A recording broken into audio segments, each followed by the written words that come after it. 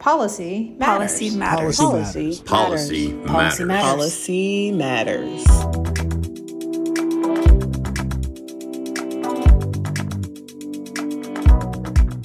Welcome to Policy Matters. I am Jeffrey Hayes, your host for this episode. Today we will be speaking with Becca O'Connor, Director of ASRM's Center for Policy and Leadership, and Brooke Bumpers, Counsel at the law firm of Hogan Lovells. They are here today so we can learn more about the background and import of the Center for Policy and Leadership's most recent report, which is focused on the potential impact of states' abortion trigger laws on the practice of reproductive medicine. Welcome to both of you. Thank you so much for coming on Policy Matters. Thanks, Jeff. Glad to be here. Thanks. Becca, I'll start with you by asking you to, if you could, please provide some context and, background for this report for our listeners. What led to its release and what exactly does it cover? Sure, absolutely. So in the wake of the Dobbs decision, which overturned Roe v. Wade coming down from the Supreme Court, we've seen a rash of state laws both take effect and be introduced to ban and limit access to abortion care. And the uncomfortable truth, as we'll talk about some today, is that when it comes to this access landscape, this legal landscape, it's incredibly murky at this point and will remain so for the foreseeable future as things are pretty fluid. It's important to note that while ASRM is glad to offer resources like this, we're not positioned per se to offer state-by-state legal advice or counsel to our members. That said, as a preliminary matter, we view it as critically important to provide some insight and help people to understand what the potential impact of these states' trigger ban laws, which are laws that are on the books and may have been for some time, that effectively ban abortion immediately. In at least 13 states, we have these trigger laws in effect or going into effect. What does that mean for assisted reproductive technologies and access to care for the patients that our members are serving? And so that's what this report was designed to do, provide an overview of the trigger laws in place in 13 states, evaluating their potential impact on access to art. And to be clear, the analysis is not intended per se, although we do recognize that this is a factor, to analyze the potential pregnancy-related complications, how these laws interact with treatment for those, ectopic pregnancy, what have you. We recognize that there's a bigger picture here, but for purposes of this report, we kept it pretty centrally focused on the trigger laws. Well, thank you, Becca. Brooke, as you reviewed the state's trigger laws, what were some of the key takeaways of which those in the field and in their patient ought or need to be aware of? Yeah, I think it's really important to emphasize that these laws vary from state to state, and where they sit in the state code and how they're applied varies. We did see some definitions of terms that were kind of repeated verbatim from one state to the next. But even that doesn't necessarily mean that those definitions will be interpreted the same way in those different states.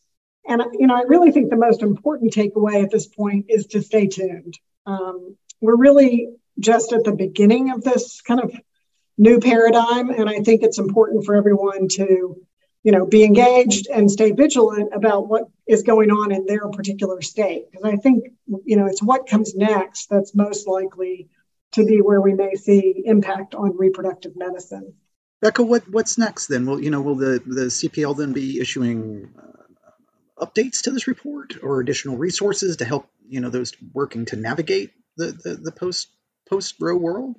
Absolutely. So, the CPL is operating sort of alongside our ASRM government affairs team, which is in the trenches, at the state level and on the federal level. But for the CPL, this is the first in what we view as a series of resources around this. And so I would look in the fall for an additional report or two, which will delve a little more deeply into what we're seeing in other states, where it's not simply limited to what we're seeing with trigger laws, but also as these states are defining terms, as Brooke alluded to, such as fertilization and defining when life begins, we have to be very vigilant, as she said, and keep an eye on what that can and could mean, particularly as the courts begin to evaluate these laws and interpret them.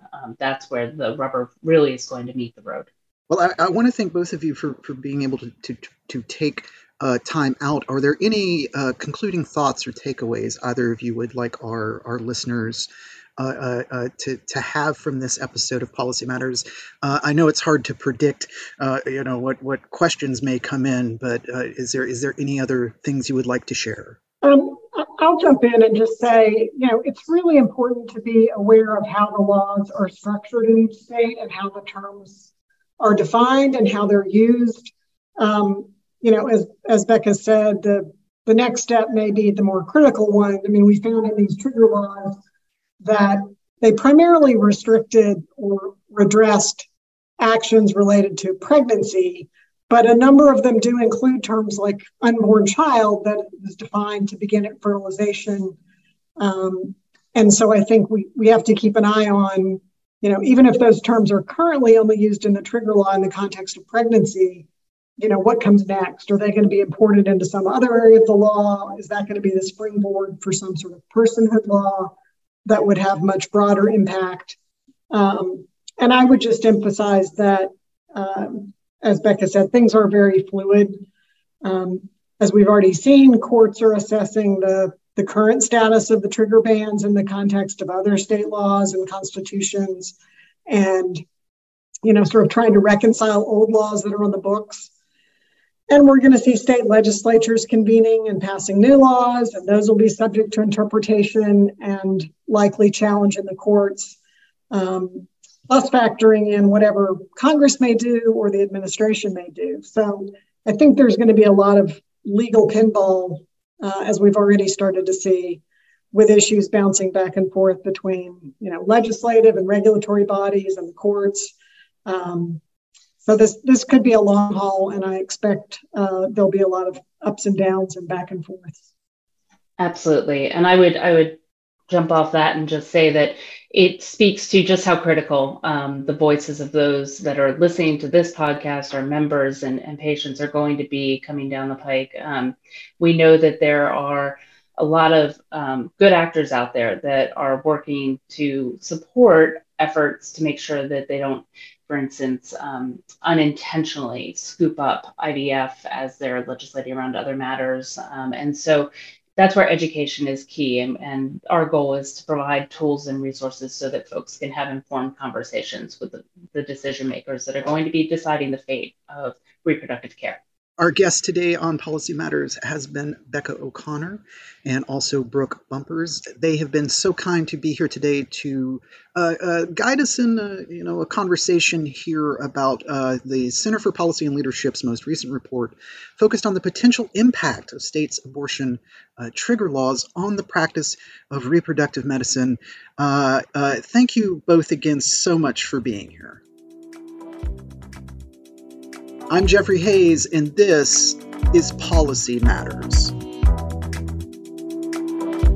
The information and opinions expressed in this podcast do not necessarily reflect those of ASRM and its affiliates. These are provided as a source of general information and are not a substitute for consultation with a physician.